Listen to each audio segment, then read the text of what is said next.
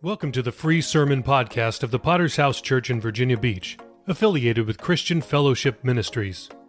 Our vision is winning souls, making disciples, and planting churches.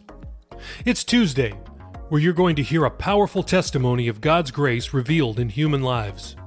Each Tuesday, you'll hear Pastor Adam interviewing pastors from around the world to share the mighty miracles that God has done in their lives to give you hope for yours.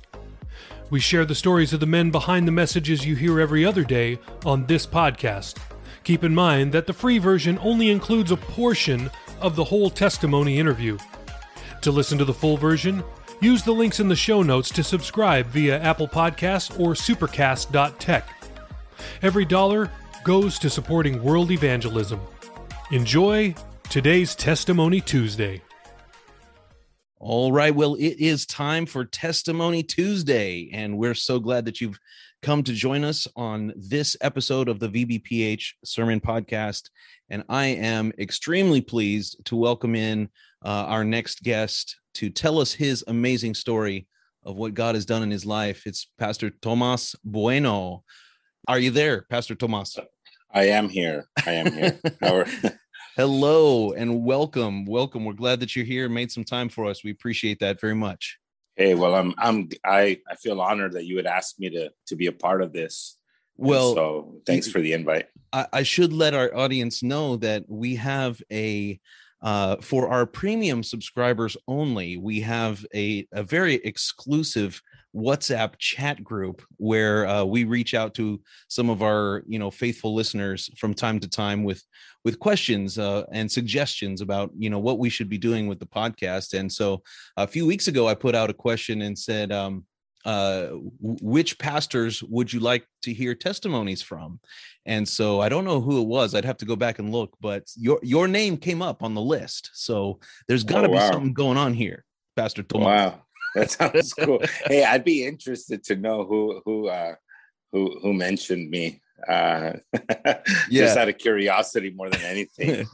Yeah. Well, it's no surprise to me that your name came up. Just from the little bit that I do know about you, you've got an incredible testimony, and so we want to dive right into that this evening. So why don't you tell us, first of all, where you're from, where you grew up, and what your home life was like?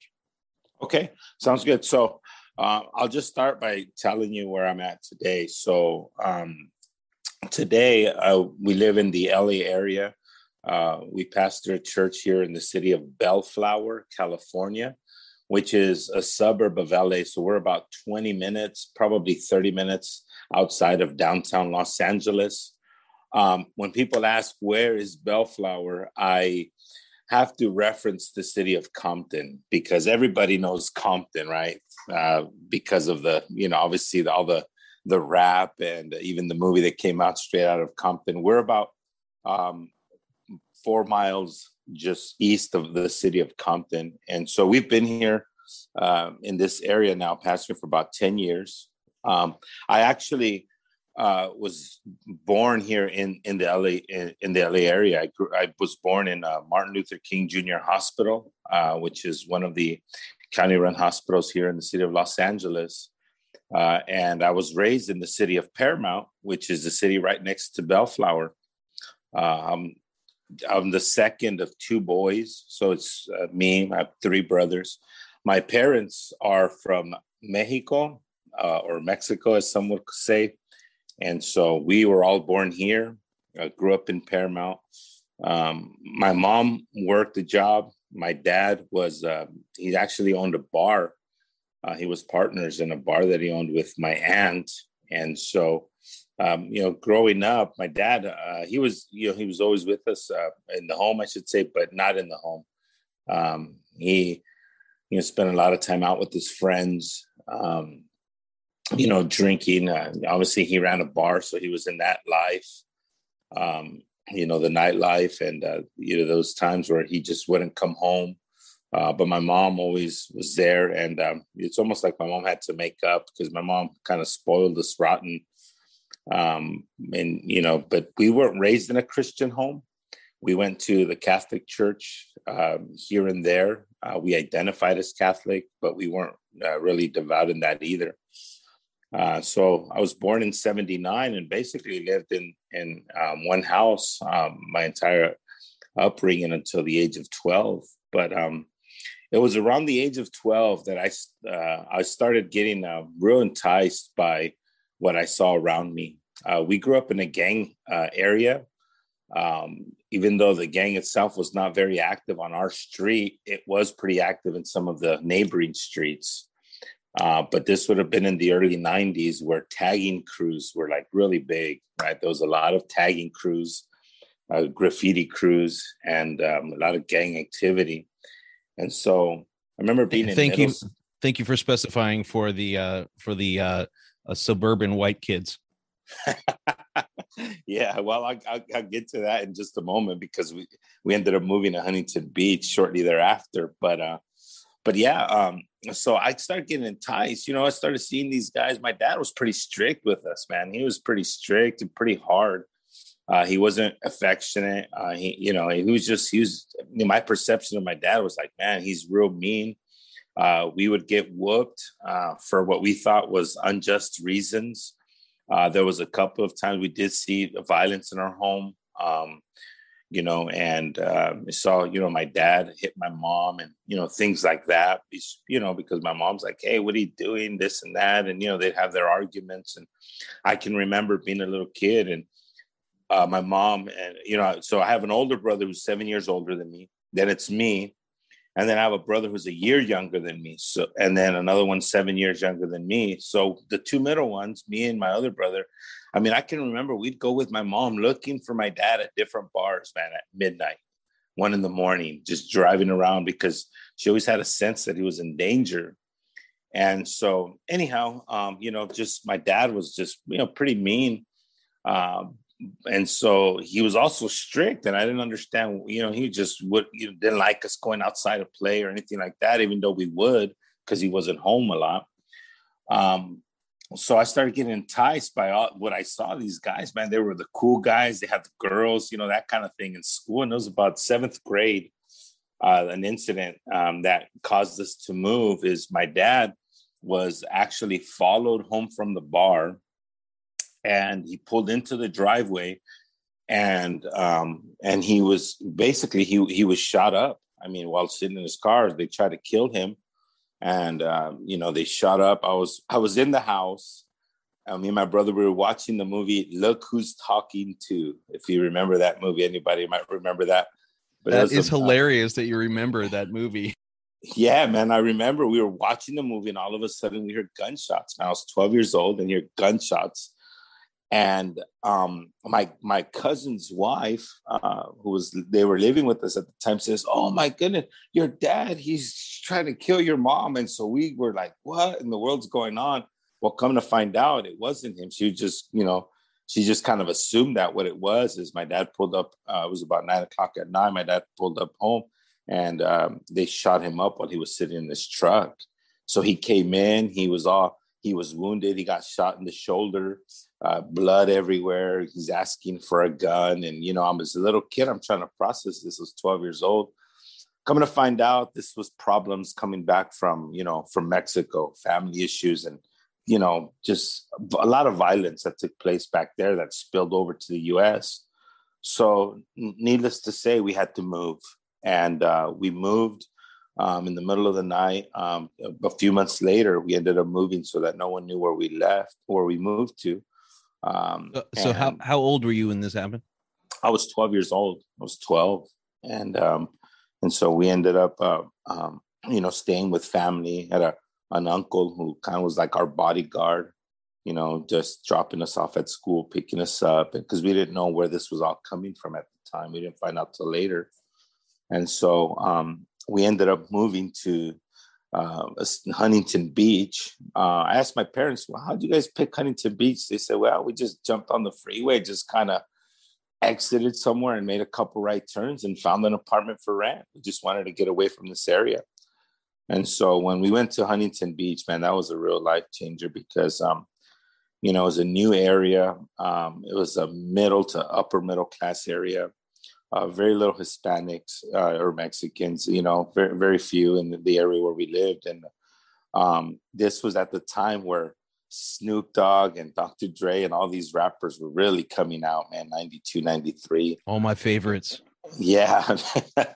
Well, I saw the transformation, man, the influence that they had on these suburban white kids and Asians and everybody, man. And so I just got really enticed, man. I was just really like, wow, this is cool. Watching MTV, man, for hours at a time, it was just like, man, this is, and so then I ended up meeting a friend, man. I met a friend who, this guy was he was a street kid. He was cool, all this, and he just had an influence on me, man. And that was just pretty much the beginning of me rebellion. I was 13 years old, and I just, started ditching school. And then when I got into high school at 14, it was worse, man. I just ditched school, get high, and started smoking weed at 14. And but yet I would always be at the school by 3:00 to get picked up by my mom and go home. And so that went on for a while until they kind of caught on. Hey, something's not right here. He's not coming home. He's out and about. So that was about 14 years old. I was sent to live with family in Rialto for 6 months. It's a city in the Inland Empire here. And so anyhow, this was just an attempt to try to get me away from my friends. And so I lived with my aunt for about 6 months, came back and fell right back into the same group of friends. And so at this point, I was already 15 years old. I was a sophomore in high school, but I wasn't going to school, man. I was just ditching. I was, just running amok and just being crazy. And then at 16, I get my license. My parents are hoping that I'm going to do good, but again, it's just a means to go out and party and run wild. But it was at the age of 16, man, that I started smoking meth. I started smoking speed, and it's just imagine. How did that? Sorry to interrupt. How did that happen? Like, how did you jump from the regular kind of stuff, weed, and to the harder stuff like that? Yeah, well, that's a good question. At the time, it was just a lot of partying. All my friends were already doing it. And I remember, man, they would tell me, man, come on, you got to try it or help you stay up. You can drink all night, you can stay up and da-da-da. And I remember thinking, man, and pardon me if I reference movies, but I remember watching this movie called New Jack City. And in this movie, there was this crackhead, and in my mind, I had it ingrained: anything you smoke out of a pipe, you're a crackhead. I don't care what you call it. That was just my thinking. So I turned on my friends a bunch of times. I told them, no, I'm good. I'm straight. Well, I get this job at Subway at the age of 16, right? I get this job at Subway. And my coworker, man, was been a meth user for years, but this guy looked like he functioned normally. This guy could sleep on meth, which was a trip because you're not supposed to. He could eat, which is another no-no because meth, you takes away your hunger. And to me, it appeared as though he functioned normally. So I started smoking speed with him, something I didn't do with my own homeboys, but I would do with this guy. And he's the one who really trained me and taught me how to pack the bowls and how to do all this stuff, I mean, we're at work at Subway where I'm getting high in the restroom at 16 years old. And then my homeboys would pick me up or I would drive to them and we'd party all night, And again, that was at 16. It was just, at that point, man, I was just full blown, doing drugs and partying. And, my parents, they couldn't do anything, man. I'd be out, I'd come home, I wouldn't, whatever. And that was it, man. I was just full blown into that. But by that point, at that point, I was 16. Some of my friends that I was close with, right? Some of my close friends that I was close with had joined a gang. So they had gotten into a neighborhood. And so, I'm hanging out with them, but I'm not a part of that gang. These are just my friends that I knew before they were gang members, if that makes any sense, right? And so we were just hanging out all the time, going out, partying, this and that. Well, and feel free to stop me at any point, okay? Because remember, I'm going to summarize. Moved to Huntington Beach in 92. Well, in 95, we moved to a city called Fullerton. Fullerton is just north of where Disneyland is located. And so in Fullerton, we moved there. My dad had found a house to rent because we were living in an apartment, and this is in 95. And then in 96, again, I'm working this job. I'm doing all these things. Well, in late 96, right around the time that I turned 17, I met a young woman who is now my wife. Okay. And so the trip out on this, we used to go to an indoor swap meet where all the homies, all the gangsters, all the cholos would go. Cholos is like a Spanish word for gang member. We'd go and buy our clothes. We'd go to an indoor swap meet. Well, my wife, right, happened to work at one of the stores where a lot of the gang members would go and buy their clothes. And so I met my wife there in 1996, right before I turned 17. Our birthdays are 3 weeks apart. And, it was right before we turned 17, we met, and she got my number and she called me. And, I'm partying. I'm doing all these things, running the streets, hanging out with my friends who are gang members. And then now I have this, this girl that I meet. And so we start connecting and talking. And so this went on for about a year, right? And then she ends up, my wife, she ends up getting pregnant. And, we're both 17 years old. She gets pregnant. And I remember telling her, oh, go ahead. I said that'll change things quick. Yeah, no, it did. Because I told her, I said, I remember telling her, man, all these things are vivid in my mind. Because I remember telling her one day we went, confirmed that she was pregnant. She says to me, look, my dad's not going to be down for this. I'm going to have to move in with you or something. I said, okay, well, we'll make it work. Keep in mind, we barely knew each other, right? And so I said to her, okay, well, I'll call you tomorrow. Well, one day, I remember I'm 17 years old. One day turns into 2 days. I don't call her. 2 days turned into a week. I don't call her. A week turned into a month. I don't call her. I mean, I basically left her hanging, man. So you were avoiding this? Yeah, it's not that I said I'm going to avoid this. Is that I was so wrapped up in what I was doing that I was just, in the streets, doing drugs, partying, all these different things, that I just kind of procrastinated on it. And it got to the point where, it did get to a point where I started avoiding it. It wasn't that way initially, but I'll tell you why it got to that point. Because after a few days, I can call her and say, hey, sorry, I've been busy, right? What do you say after 2 months? What do you say after 3 months? Honestly, deep down, I was embarrassed. Even as a 17-year-old, like, this is scandalous. So I was just kept partying, doing whatever I was doing. So this was in 97. And then in 1998, my son is born. My son, Nick, he was born in 98, in April of 98. Keep in mind, I have not spoken with her in the entire pregnancy. Okay, I haven't spoken with her. Yeah. How did this go down? I got to hear this. Well, okay, so this is what happened. I'm partying. At this point, I am now claiming the gang that I said I didn't want to be from. Remember, my homeboys, they were part of this neighborhood. I never wanted to be from it, but I was always with them and drinking and partying, and just, you lay down with dogs, you get up with the fleas. At this point, I'm claiming the neighborhood is what we would call it. Okay. I'm basically, just claiming the neighborhood. The only thing that is left for me to do is get jumped in. And remember, at this point, I'm already 18, right? Turned 18 in 97. And that's pretty old to get jumped into a neighborhood. But for me, it was just a process because I was around these guys all the time since I was a teenager, right? Since I was younger. So what happened was that we're out one night And my son, my son is born in April.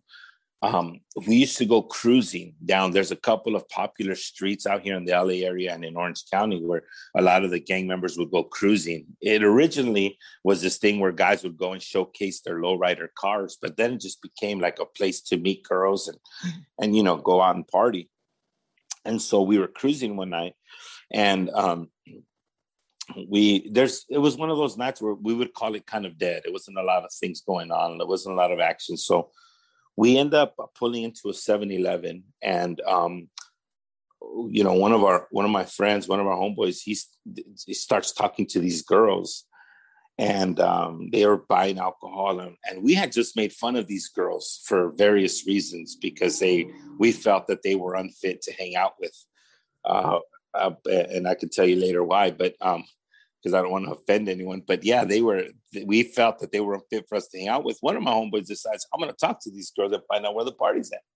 So sure enough, he finds out. They say, yeah, just come follow us. We get into a couple of cars, right? We go over to follow them, and we pull up, and there's 40 to 50 guys hanging out on this street, man. Pretty much block us in. Make a long story short, man, they're asking us, where are you guys from? They're hitting us up, this and that. We end up telling them where we're from. And this guy is in my face, man. I'm sitting behind the driver. This guy is right in front of me. He opens the door at this point. They're being really aggressive, asking us what gang we're from. I told them where we were from, what gang we were from. He says, do you know where you're at? I said, yes, but that was a bad answer because in the gang world, you say, you know where you're at, and you say yes, then that's like, oh, so you don't care. That's like a challenge, right? What I meant to say was, yes, geographically, I know where I'm at, but we're not tripping, But he took offense to that. He goes, what? You're over here saying this and that. All of a sudden, and he pistol whips me. I'm sitting in the car of this, and I'm sitting in the car. He pistol whips me. I look back just in time to see him pass off the gun. He tries to pull me out of the car, and he says, blast them. And right there, man, they started shooting at us. And instantly, one of the bullets, man, I knew I was shot. Instantly, I got shot. And then the driver, he got shot a couple of times and grazed in the shoulder. So this was now in August of 98, remember? So it's been over a year now. My son was born in April. Now it's August. Coincidentally, it happened to be on my wife's birthday. My wife's 19th birthday. I would be 19 a few weeks later. And so we end up getting shot. It was just a crazy night that night. But I ended up having to have abdominal surgery. When you get shot in the upper torso, they basically cut you open and evaluate your organs to see what's been hurt and damaged. And so after my surgery, I was in the hospital for 8 days. It took me a couple of months to recover. Fully recover took me longer. But at that point, I was like, man, I have a son out there, and I could have died. Right. Right.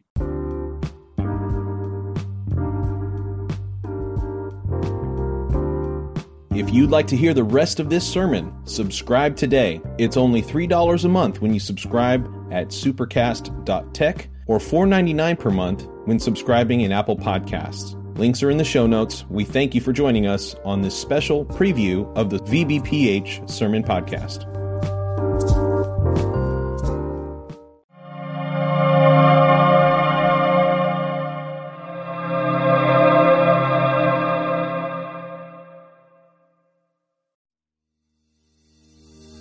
Thanks again for listening to the free version of the VBPH Sermon Podcast, where we post sermons on Mondays, Wednesdays, Fridays, and Sundays. We also have a premium version of this podcast, which posts sermons and interviews every single day of the week. So why would you want to subscribe? I'm glad you asked. I have 5 reasons for you. Number 1, On the premium version, we post full versions of Testimony Tuesday, Pastor Campbell Thursday, and Study Day Saturday. If you'd like to hear those episodes, then subscribe now. Reason number 2, uninterrupted listening. We remove all ads and all extraneous content from our premium feed. Reason number 3, premium episodes always release 6 hours earlier than the free version. If you're an early bird, it's a great reason to subscribe. Number 4, our subscribers will gain access to our sermon chat group on WhatsApp, where we interact directly with listeners around the globe. If you'd like to chat with other premium subscribers, subscribe today. And finally, every dollar we raise goes to world evangelism. This is the best reason to subscribe, because you are helping us launch churches all around the world. We don't put one dime in our pockets. Everything that we raise from this podcast will go directly to Thursday night of Chandler Conference. So please subscribe today by using the links in the show notes below. Thanks. Thank you so much for listening to the sermon podcast of the Virginia Beach Potter's House Church. Were you blessed by today's message? Let us know. Please leave us a rating on Apple Podcast or on Podchaser. We'll be back next time with another life-changing word from heaven. God bless.